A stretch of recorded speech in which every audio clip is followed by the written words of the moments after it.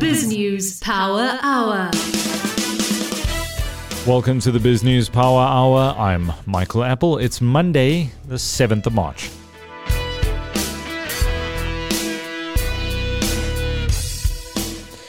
The war in Ukraine, it continues to rage on. Lots to talk about on that front. Our partner, the Financial Times, is going to kick the program off with its coverage of the increasingly dire situation in Eastern Europe. Then you'll hear from a Russia-Africa expert at the South African Institute of International Affairs, Steven Gruzd. What is the South African government's position on what's unfolding there? Why should you care? I ask Steven to peer into his crystal ball on how this whole situation could unfold. TreasuryOne's Cilliers chats to editor Alec Hogg later in the program about the situation in Ukraine and the havoc it's causing in the markets. Then part one of the Q&A session from the recent BizNews conference that took place in the Drakensberg last week. DA Federal Chair Helen Zille, she gave a fascinating chat about the upcoming fight for the soul of South Africa. That's as she put it. And what 2024 holds. So part one tonight, part two of that Q&A session with Helen Zille on Tuesday evening. Now, to your news headlines. BrightRock believes that with every change in life comes opportunity, and the markets aren't any different. The daily movement in the markets means change for us all, sometimes small, sometimes big. This daily market report is made just for you by BrightRock, the first ever needs-matched life insurance that changes as your life changes. President Cyril Ramaphosa has weighed in on Russia's invasion of Ukraine, calling for the dispute to be settled through mediation rather than the barrel of the gun. Writing in his weekly open letter to the public, the president said that negotiation, dialogue and compromise may seem out of touch and even fanciful, but that South Africa had attained democracy through a negotiated settlement. Even prior to the resolution being passed at the UN last week, talks between Russian and Ukrainian officials had already started, he said. South Africa expected that the UN resolution would foremost welcome the commencement of dialogue between the parties and seek to create the conditions for these talks to succeed. United States Deputy Secretary of State Brian McKeon says that the department left no diplomatic stone unturned when confronting the Russian invasion of Ukraine. McKeon responded to President Cyril Ramaphosa's suggestion that if US President Joe Biden had agreed to meet with Russia's Vladimir Putin unconditionally days before the invasion, it would have been averted. McKeon stressed that South Africa abstaining from voting at the UN General Assembly to condemn Russia was not seen by the US as endorsing the invasion. He added that the abstention would not impact US relations with South Africa. SAA's privatization deal could stall as Transport Minister Fikile Mbalula failed to appoint two crucial air-permitting councils that need to approve the deal. Approval is required from the South African International Air Licensing Council and the Domestic Air Licensing Council. However, the terms of office of these councils expired in March 2021, and Mbalula failed to appoint new office bearers. Aviation experts believe that the failure to appoint the councils was a deliberate move to avoid scrutiny of SAA after it came out of business rescue in April last year. The airline resumed flying in September after 15 months on the ground. Because there was no functioning council, SAA was allowed to resume flights without scrutiny. This is especially the case where the unutilized rights of state-owned airlines like SA Express, SAA and Mango are not made available to competitors, and the same competitors cannot get approval for new regional routes. In the financial news, the JSE All-Share Index was lower at 74,204.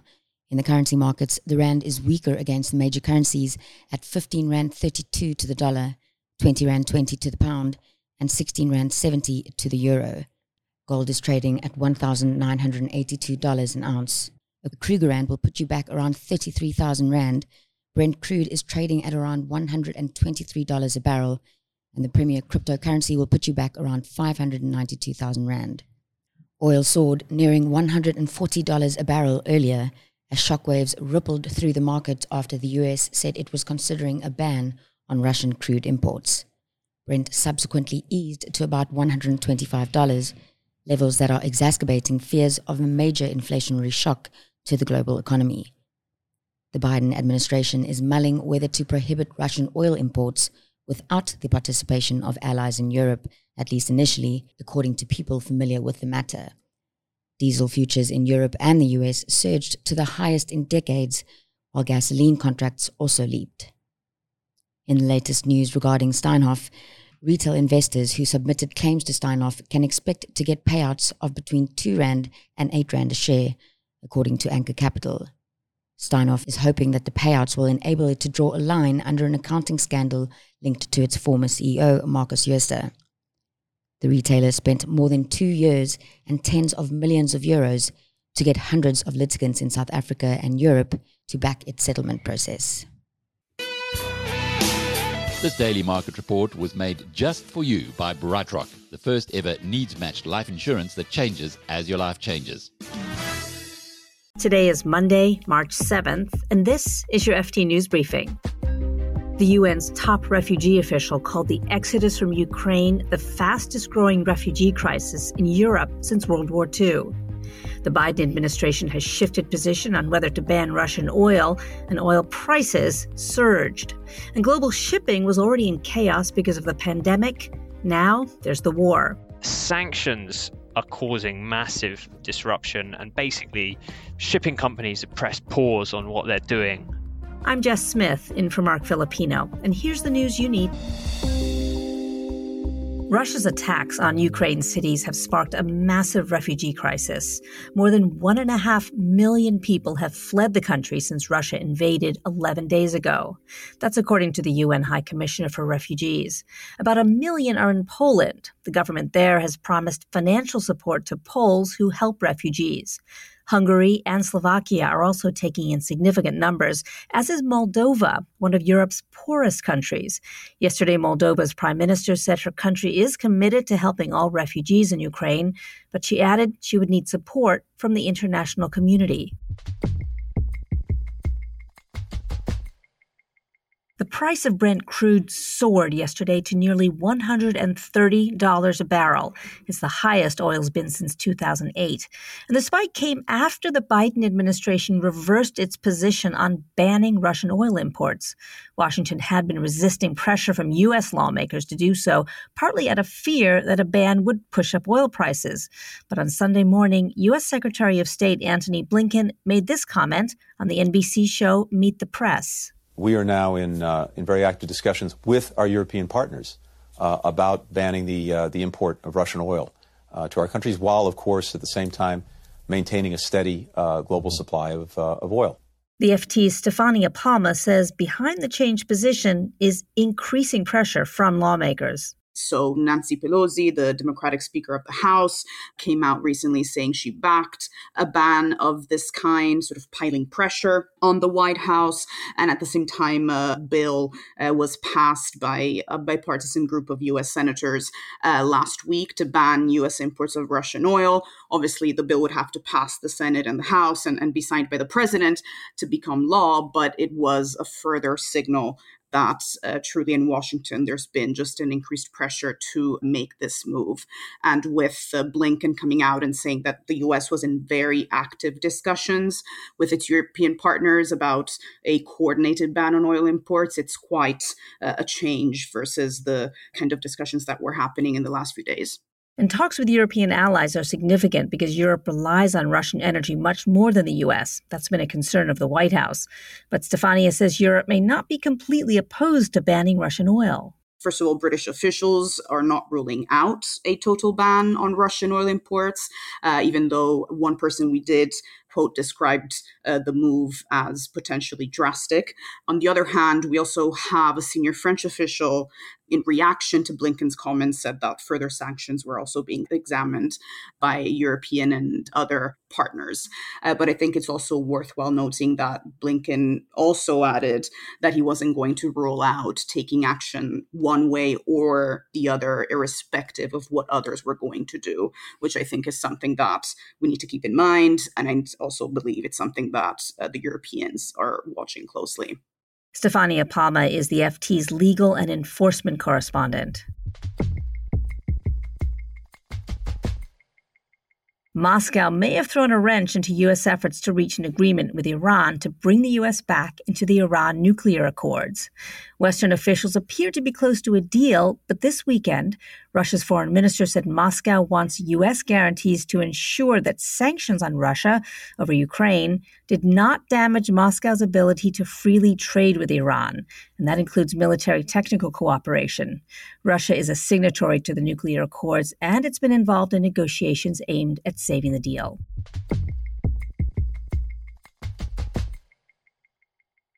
Russia's war on Ukraine is causing chaos for the global shipping industry.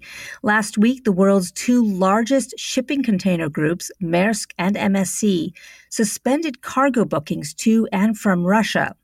Maersk said that sanctions were starting to have an impact on trade. Here's the FT's industry reporter, Harry Dempsey. What is really disruptive for them is that they're having checks on their cargo to check they're not breaking sanctions in ports in the EU and in the UK. And that is really causing a sort of ripple effect across the world.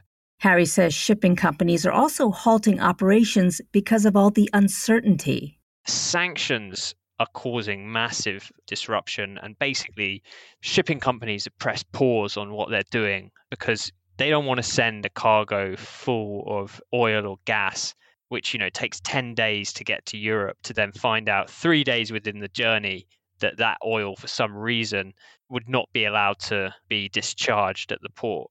And he says the war has also shut down an important alternative that shippers had been using. One of the things which is really significant as well is the closure of airspace. So there's been a tit for tat between Europe and Russia. So Russia has closed its airspace to European carriers and vice versa.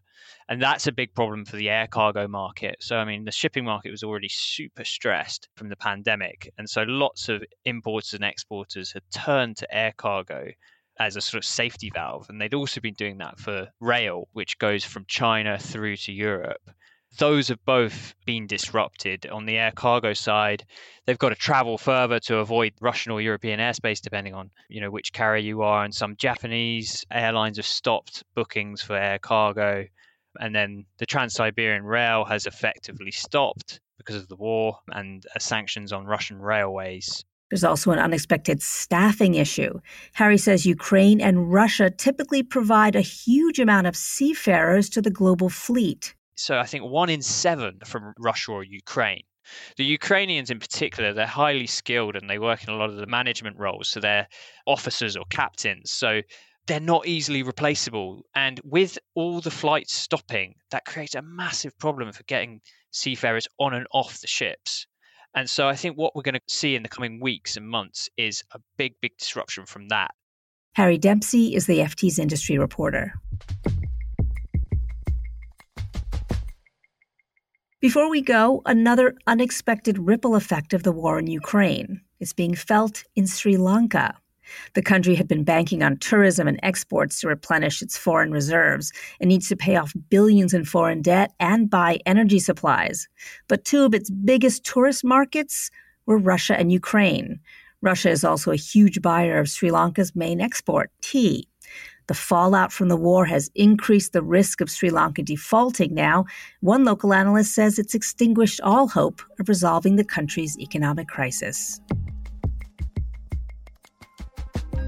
You can read more about all these stories at ft.com. If you aren't yet a subscriber, you can still read our key Ukraine coverage for free.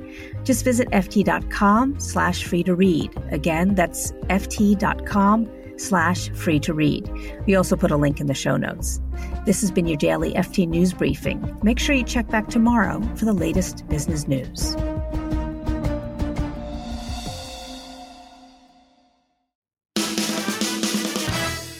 Hi, I'm Michael Appel. I'm in discussion with Steven Gruzd, head of the Russia-Africa project at the South African Institute of International Affairs.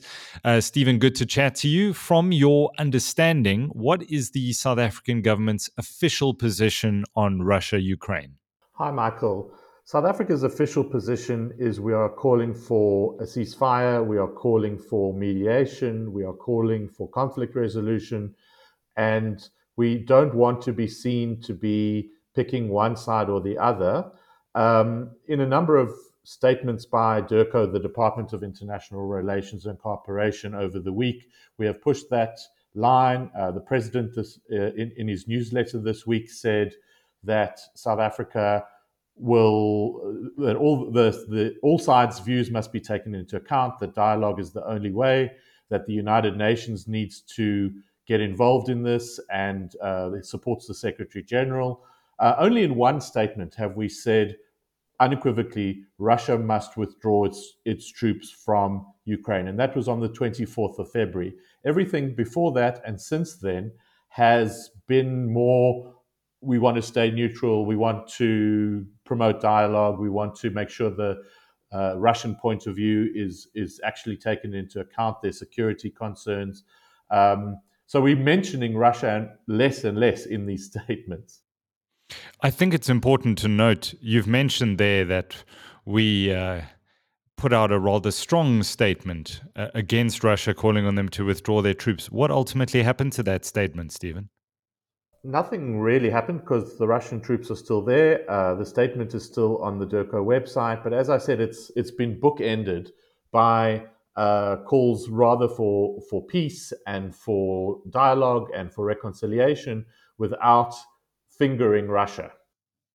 Well, let me ask instead, what happened to Naledi Pandor, according to the Sunday newspapers, after issuing that statement? Well, there was, let's say, a difference of opinion, and according to the Sunday newspapers, there was a war of words between the president and the Minister of International Relations and Cooperation.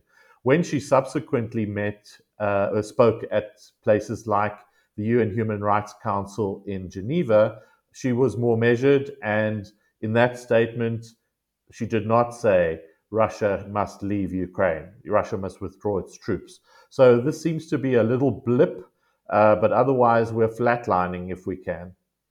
Stephen, let's be honest, it's not like South Africa having a particular position on calling for dialogue or a cessation of hostilities is going to change anything on the ground. There are far more powerful nations that have done that, and not much is changing. Why is it important for South Africans to know what their government's official line is?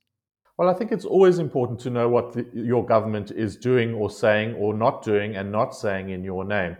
I think we can just look at what happened at the United Nations briefly for a few seconds. A resolution was brought to the Security Council that was censuring Russia, and it was not passed. It was abstained on by India, China, and the UAE, but it was vetoed by Russia because Russia, as a permanent member of the Security Council, has veto power. Then a motion was tabled at the General Assembly, where there are 191 countries present. 141 countries voted on a quite strongly worded resolution for Russia to withdraw its troops and for there to be peace and dialogue in the area. South Africa abstained on that. We were one of 35 countries that abstained. 6 countries voted no, including Russia, North Korea, Syria, Eritrea, and a number of African countries. 8 of them were actually not even in the room when the vote was taken. So to get back to your question, I think it is very important for citizens to know what our government's official line is, why it says what it says. We voted for this government and they represent us. And if citizens don't agree with what government says, I think they're within their rights to question that, whether it's on social media or in the media or protest, or we wait until the next election. But foreign policy issues are important. What did you read into our abstention? I think what was good was that South Africa explained its decision. So just after the vote was taken, an explanation went up on the DIRCO website. This took, if you'll remember, back to 2007 when we had a controversial vote on Myanmar. It took days and days and days for this vote to be explored. So South Africa says, one, the process of putting the resolution together was not as consultative as it should be. 2, the resolution has a throwaway line at the bottom where it says we should call for peace and dialogue, but 80% of the resolution is critical of Russia.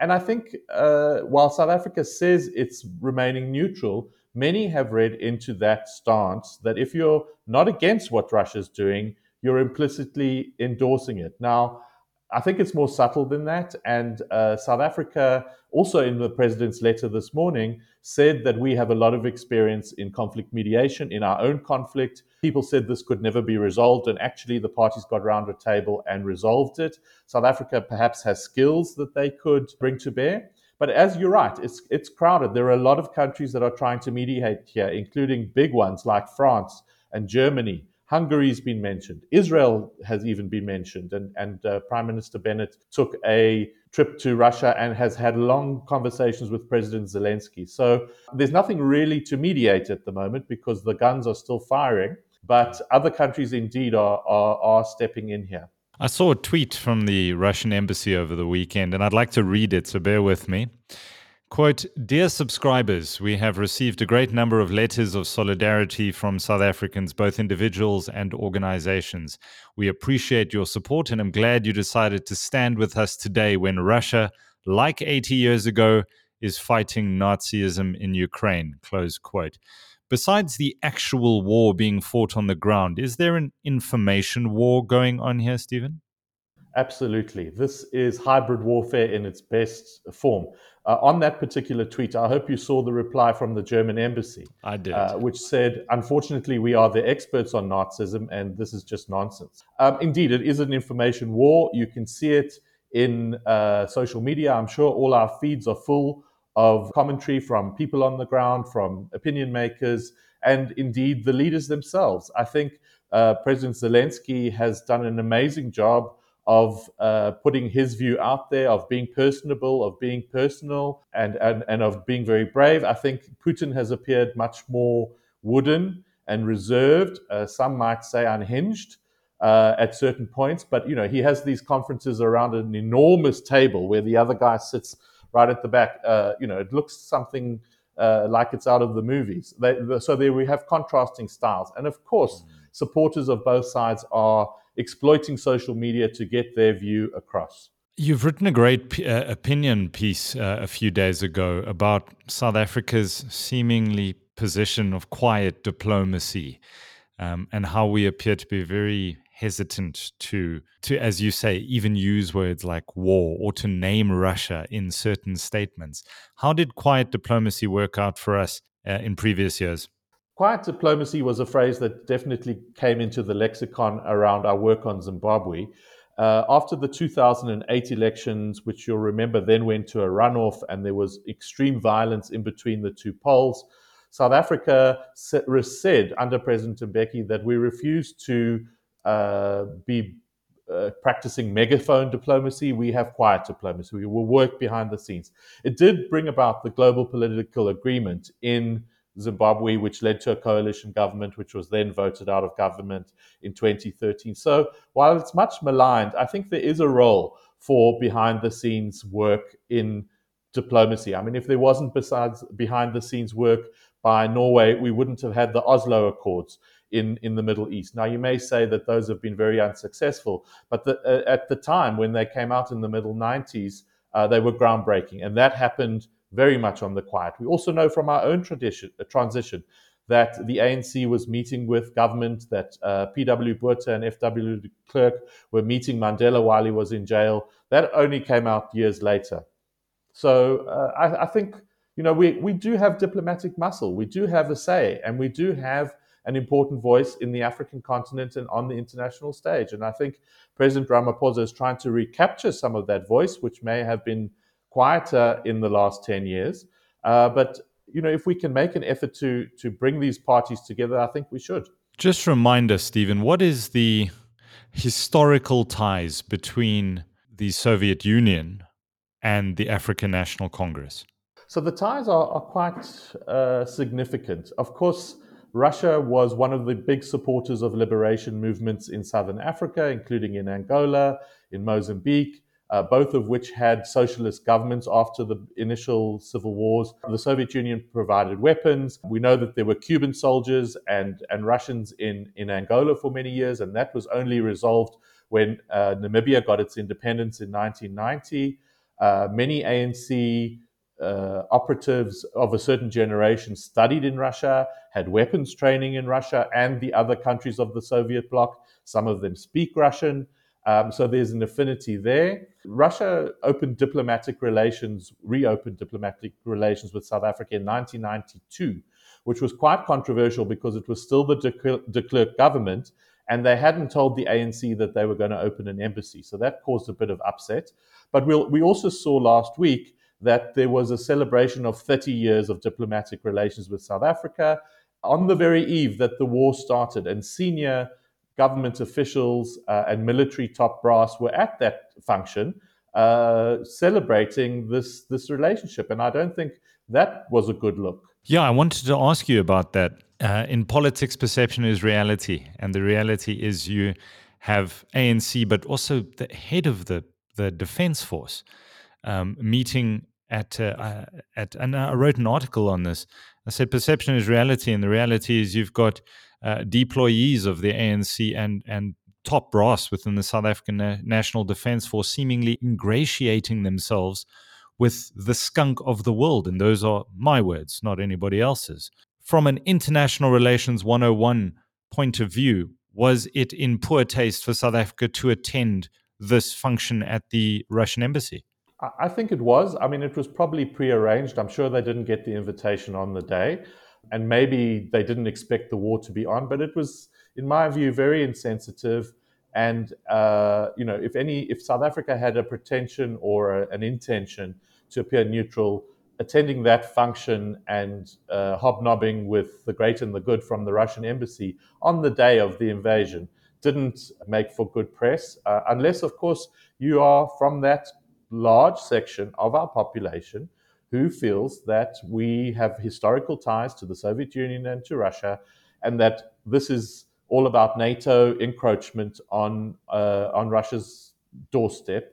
And Russia is right in what it's doing. I mean, I've heard those views. I've heard them on talk radio stations in the media that I've been doing. I've heard them on TV programs. We've seen it in social media. We've seen it in the newspapers. That's a strongly held view amongst many citizens, not only in South Africa, but in other African countries as well. Do we need to be very cautious when we're looking at social media, especially around the Russia-Ukraine issue? We know Twitter is not real life. Otherwise, the EFF would have won elections in the past. So we need to be very careful about the opinions that we assume to be of the majority of South Africans. Is social media just a very dangerous place at the moment, considering this information war you've spoken about? It is, and both sides are firing salvos all the time. And what you like and what you retweet, and I think it's particularly so on Twitter, much less so on, say, Instagram or Facebook. The platforms create a different kind of conversation. I think we must be very cautious. What is the source of this? Is it genuine? Do I pass it on? Do I comment on it? Do I ignore it? Who do I believe? And I think the shutting down of Russia Today, RT, in Africa, because the European feed is no longer coming, has been a controversial issue. Many people watched that channel. Some condemned it as shameless propaganda. Others said, look, it's important to see the Russian point of view of these things. So I think, in a way, it's a shame that it was taken down. I understand the reasons for it. But this is a war of ideas as much as it is a war of guns and mortars and anti-aircraft missiles. Do you see it escalating beyond?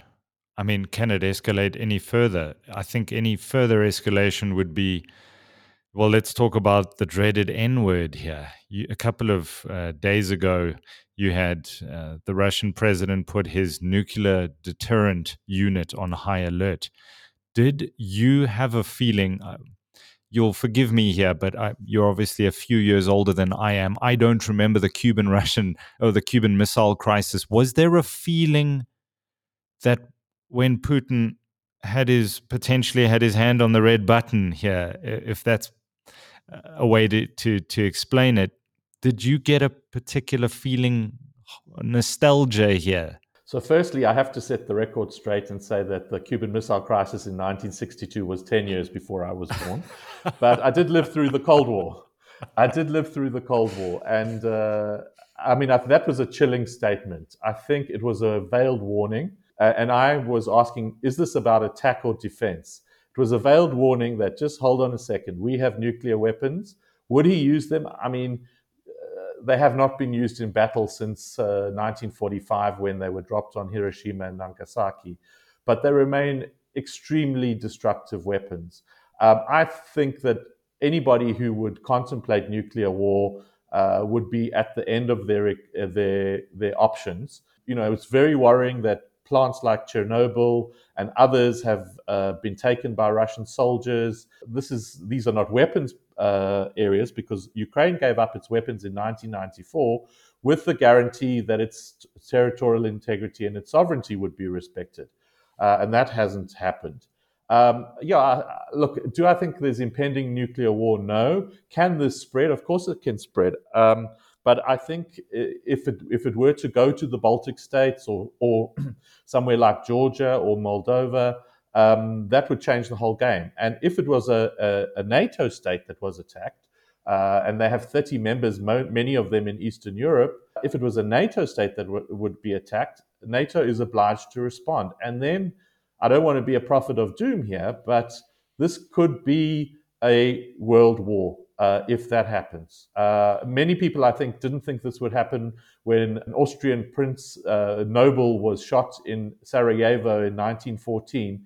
Within 2 months, the world was in the Great War and millions of people died. So I never say never, but I think all sides are also trying to contain this, not to go beyond Ukraine. The North Atlantic Treaty Organization, NATO, do you believe that they are doing everything humanly possible, even at the potential of looking weak, as so many of people have called them? Zelensky he's been begging for help from NATO.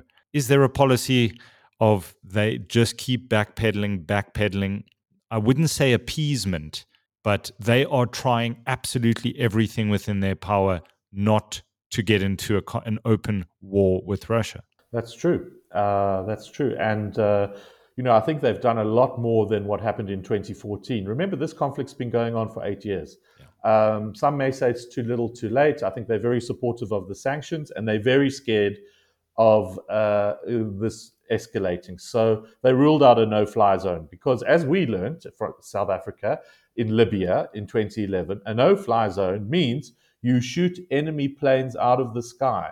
And if that were happening, I think Putin would be very much within his rights to say they've escalated the war if you have NATO troops firing Russian planes out of the sky. So there's only so much that they can do short of being involved. I mean, NATO itself is not arming the Ukrainians, but some of its members are doing so. And Zelensky appealed for aeroplanes, and NATO has said, well, if you've got aeroplanes and you want to give it to them, give it to them. So, but NATO, for all its existence, has mainly been a defensive alliance. Of course, it was involved in Libya in 2011. It was involved in the bombing of Yugoslavia in the end of the 90s, in the Bosnian War, in the Balkan War, sorry.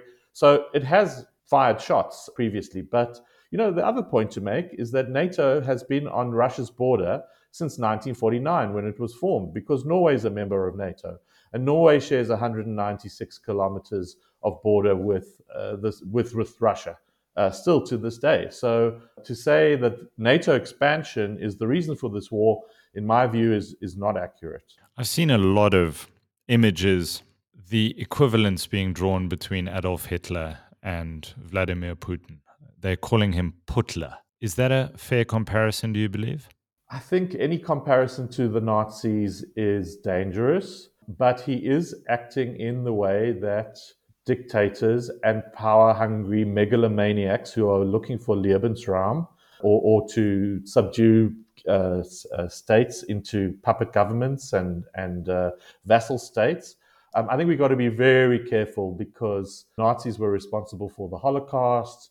They were responsible for upending the whole of Europe. I think we just need to be very careful. I can see why people might want to draw comparisons, but I personally would prefer not to use that. That's not to diminish the seriousness of the situation, but analogies can sometimes go wrong, and I think one must be very cautious here. It's a difficult question to answer, but I'm going to ask it anyway. What do you believe is Vladimir Putin's end game here? So I think two things. One is he wants an uninterrupted land bridge between Russia proper and Crimea, because at the moment it's almost it's a peninsula, but it's an island that doesn't have a connection to Russia proper. So I think that's one of his aims. And I think, secondly, he wants to install a Moscow-friendly regime in Kiev, one that is never going to join the European Union, that is never going to join NATO, and that will be a similar state to Belarus, which has a leader that is very close to Moscow in his view. I think that's the aim. I think they also want to try and take out as much of Ukraine's weapons as possible. And they want to enhance the security of Russian speakers in the Donbas region. But it's arguable that doing this is going to ensure their prosperity and their continued existence. With the sanctions, with the terrible war, I'm not sure things are going so well for those Russian speakers in the Donbas. Do you believe, as so many others do, the Ukrainians certainly are selling the story that he is simply not ever going to stop here? Do you potentially see this as the Sudetenland 1938, Chamberlain's policy of appeasement?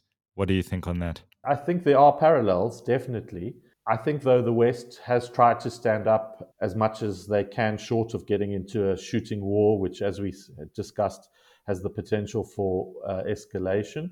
I mean, these sanctions are not a joke. Major credit card companies, banks, oil, produce, they are really going to hurt the Russian economy. Is it enough? Is it too late? Is it not aimed at the right area?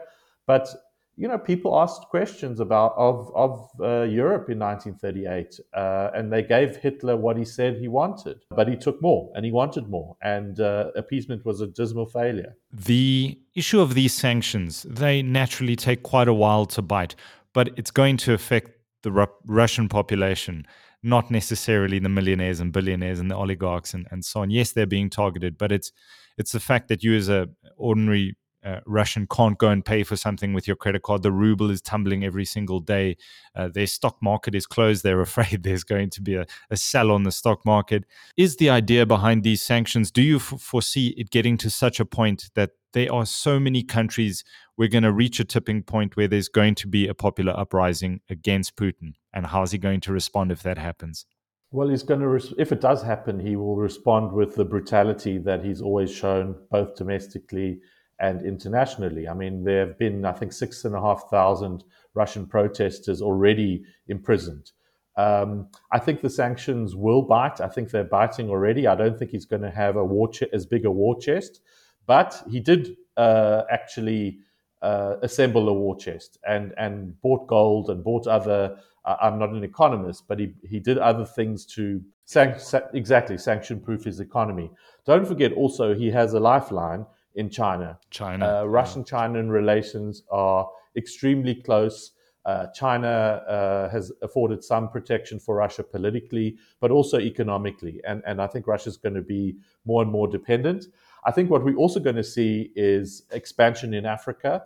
My work takes a look at the Russian footprint in Africa, which is getting more and more significant. Nothing like China's or the US or Britain or the European Union, but getting bigger all the time. Over the weekend, there was a report that said that businesses are going to expand in Africa.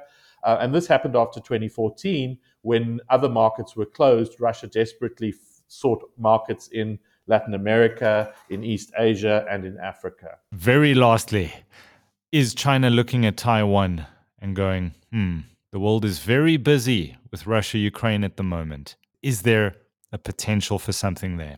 There is a potential. I think China is looking very carefully at what's happening because it does have claims over the island of Taiwan and has said on numerous occasions that it is part of one China.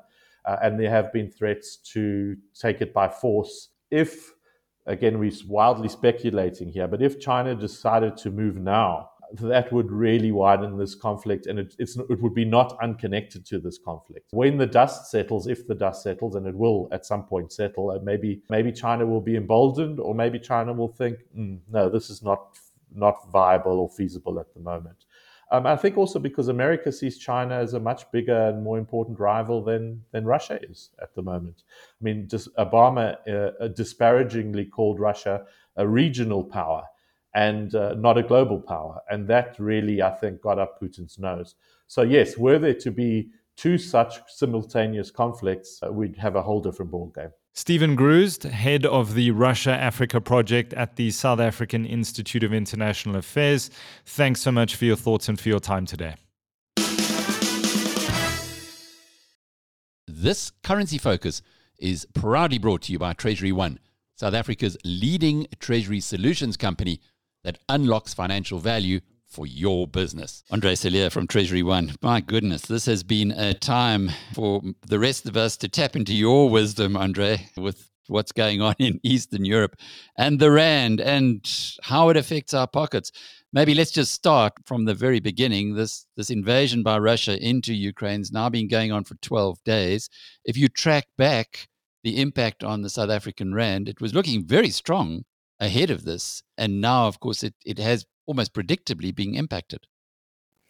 Yes, certainly. When I spoke to Justin 2 weeks ago on the Monday, I mean, we knew about the possibility of a Ukraine-Russian war. But at that stage, everybody was hoping that, there would be still dialogue and it would not happen. It did happen. If we look at the value of the Rand, at that stage, it was trading around the 15.15 level. But at the same time, against the euro, it was trading around the 17.15 level as well. Now, since then, at that stage, one needs to mention what happened to the dollar, because the euro against the dollar was trading at levels of 1.13. It now trades at 1.0840, which is a 4% weaker euro. At the same time, the Rand had actually strengthened against the euro by some 2.6% and only weakened against the dollar by about 1.6%. So the Rand has done exceptionally well over this period, in the sense that it gained against some currencies, weakened against others. If you look at what happened to the ruble, for instance, the devaluation or the weakening of the ruble against the dollar is in the order of 80% over this last 12 days. So massive moves in the currency space, but also massive moves in the commodity space. Gold, as we speak, just before I came in for this discussion, was just briefly over the $2,000 an ounce again. Was there this morning, came down slightly, but it's there again.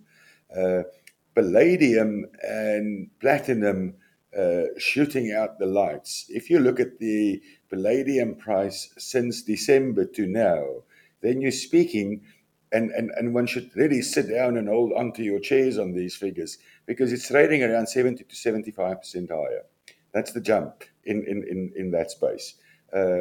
If you look at the price of coal was briefly over 400. It might be even above that again today, but over $400 a ton last week, from levels of 220, 230. So immense, and this is all because of the energy crisis. You look at the oil price, a 40% move in the last 2 weeks or so. We can now discuss what's the impact of these things, but that's the kind of moves that we've seen. It's extraordinary when you put it into that kind of context. I was at in the lockup for the budget, a week ago, just over a week ago, and there the South African Treasury were getting somewhat concerned about being able to repeat in the next year, in the next fiscal year, the bonus that had been achieved through higher commodity prices. But from what you've unpacked for us, bizarrely, this war is doing South Africa's export earnings a heck of a lot of good. It does the export earnings a heck of a lot of good. One of the problems that we might incur is, can you actually get the physical exports out and delivered to the other side? That is something that is still to be seen, because if this war continues, it might have an impact on how do you get goods from point A to point B. And certainly, if this continues, then the commodity boom that we're seeing might continue because the demand will be there. But as I say, the logistics might not be there. But certainly some benefit to the fiscus again on that front going forward. I must honestly say that at this point in time, I'd rather not see the fiscus benefit from a windfall like that, and rather see a war that dissipates and actually unwinds, and we get back to a more peaceful situation, because this is certainly not good for world economies, and Europe especially, if this continues. You made the point a moment ago that the South African rand has strengthened against the euro, but not weakened too much against the US dollar. But just maybe starting with the US dollar and the euro as a beginning point, why would it be that the dollar would have strengthened so aggressively against the euro, beyond the obvious that this is happening in Europe? I think at the end of the day, this is happening in Europe, and that's exactly why the euro is doing so badly, and also the pound is doing badly. It's mostly a European war, and if this escalates and continues, it will be fought out in Europe, and their economies will be impacted much more than anywhere else. Apart from that, if you also look at the exposure of Europe to Russia, then the whole sanction thing will impact dramatically more on Europe than on the rest. Just for instance, if you look at debt of Russian banks to European banks, the bulk of the debt lies into the European banks. And that's why Europe is so badly suffering, or the euro is so badly suffering under this whole situation. And the sterling, pound sterling, you said that's also weakened. Why would the British currency, given that they're about as far as away as you could get if you happen to be in Europe from what's going on in Ukraine, why would they also be under pressure? Well, I think they're still very close to Europe. And even though there is and was a Brexit, those two, the European economy and the UK economy, is still very, very closely interlinked. And the bulk of trade between the UK still takes place with Europe. So that's why that would also impact so badly on the British pound. And the South African rand being relatively strong, is that more a question of benefiting from the commodities or just being far away from all the craziness? I think it helps that we're a little bit further away, firstly, but most certainly at this point in time, the biggest benefit comes from the commodity boom that we're seeing because of this and the massive increase in commodity prices. I think what's being left a little bit on the back foot is the negative impact that the dramatic increase of the oil price will also have on our trade balance, because oil remains one of our biggest imports, and hence the actual flow of money in terms of what you need to pay for oil will also increase massively. So, the commodity boom and the oil price, both impacting on the trade balance, the one positive, the other one negative, but certainly the outweighing of the commodity boom on that front, assisting the rand. So how do you see this all playing out? Maybe you can give us a short-term and a long-term perspective on this. In other words, if the war continues for another 24 or another 12 days, and then it stops, or at least there's not the kind of television visuals that we're seeing, or if the Ukrainian people continue to show such great defense, and it continues grinding away almost indefinitely. What are those two scenarios looking like for you? If it continues for the next 10 to 12 days, I think the impact will be minimized in the sense that commodity prices and all these things will return to lower levels and more acceptable levels, and the oil price will retreat to lower levels, and a crisis will be averted. If it continues longer and it goes on for weeks and months, I think it's a very, very negative picture for the world and in terms of what happens to world growth. I think it will be an extremely negative picture in terms of what happens to inflation rates throughout the world, also in South Africa, and the impact of what that can have on interest rates and the value of currencies. But moreover, the massive increase that one can expect then and shortages that could start coming in terms of certain foods, the shortages of energy, oil could go even further. That could go much higher then. Fuel prices could go much higher. That will lead to massive inflation on food. But you might actually physically see shortages. You will see an impact on our export side. We are a great exporter of fruit, a big exporter of fruit to Russia. From what I've read, some 12% of our Appel exports is going to Russia. So industries throughout the world, companies throughout the world will be impacted by sanctions, and companies around the globe will start suffering. And as I say, shortages will come in, leading to impacts on both price and inflation and ultimately interest rates. And that obviously to world growth. So a longer duration of this war would have very, very negative impacts and spells doom and gloom for consumers around the globe, especially in Europe. And then I'm not even touching on what happens if the war escalates to a bigger and wider war that might span outside the borders of Russia and the Ukraine. It's a very sobering picture that you've painted for us, Andre, but how are you advising TreasuryOne's clients who are exporting on the one hand and importing on the other? Well, my advice has always been, and it will always be, to not follow an approach of trying to get the maximum rate or the minimum rate or whatever, either being exporters or importers, but to manage your risk. What makes it extremely difficult now, especially is if you're exposed to markets in Russia with imports and exports, is that your volumes change substantially, which could influence the amount of risk that you are exposed to in terms of certain currencies. And you'll have to find new markets, and though new markets might not pay you in dollars, they might pay you in other currencies. So the composition of your total exposure looks massively differently or potentially differently, and also smaller.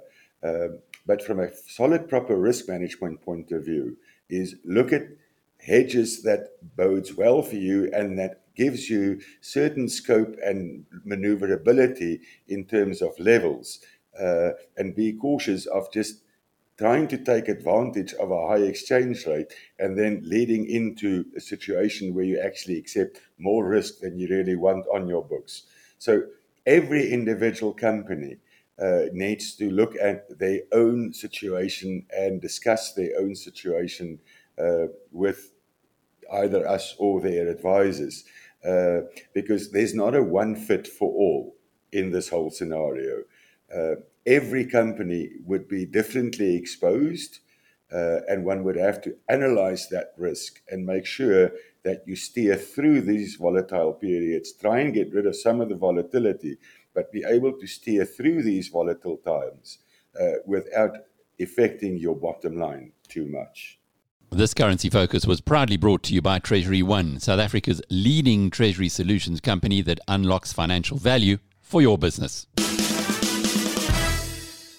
So how far was the country set back by the fatal mistake, as you said, as you explained it, that the DA made in the election by fighting not on the strategy that you'd been planning. And sorry, by way of background, Helen, I can't, again, you probably won't remember this, but must be 15, 20 years ago, you were at the Carlton Centre in the middle of Johannesburg, where I came along. I never really went to political events often, and there you were.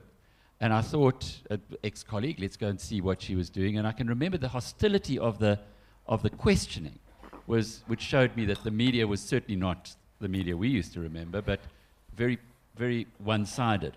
And at that stage, we spoke afterwards, and you said that the face of the DA would change dramatically into the future, and that also the color of the faces of the DA, and it duly happened.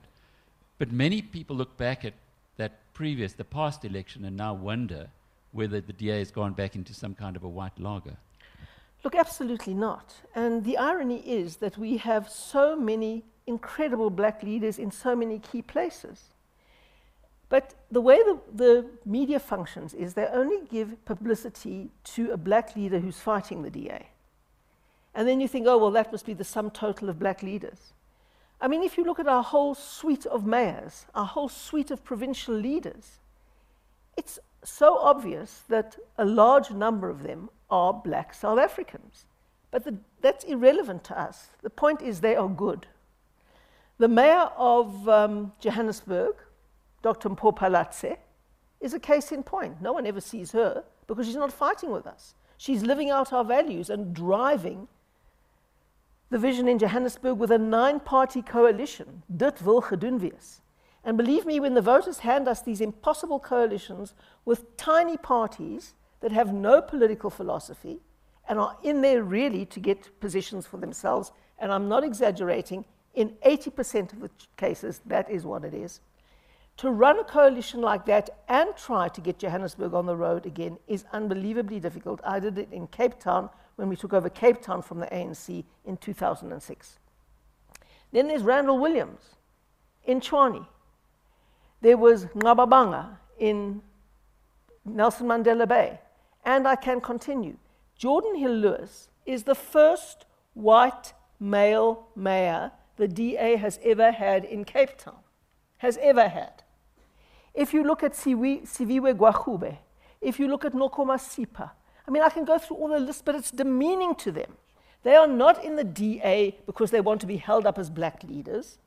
They are in the DA because they believe in our values, and they have come through very, very tough contestations in order to emerge in the only party that puts our MPs and MPLs and others through a grueling test to make it to the top. Solly Musimanga is our Gauteng leader.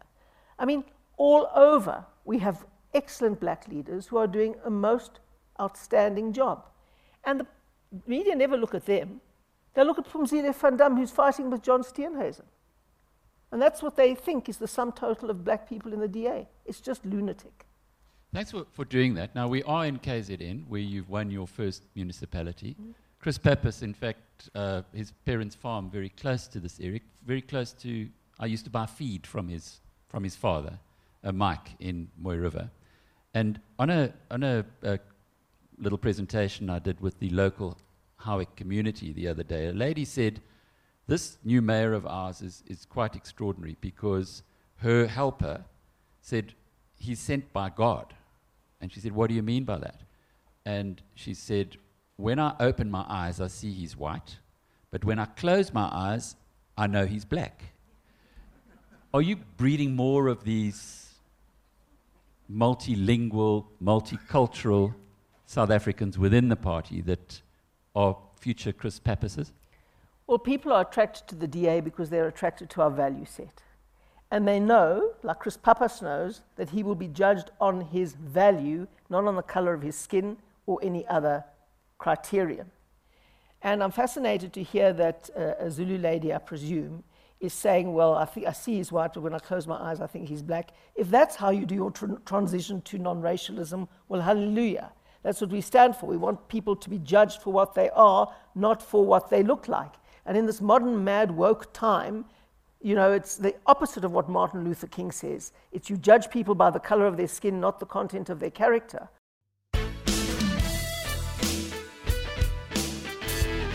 You've been listening to the Power Hour, brought to you by the team at BizNews.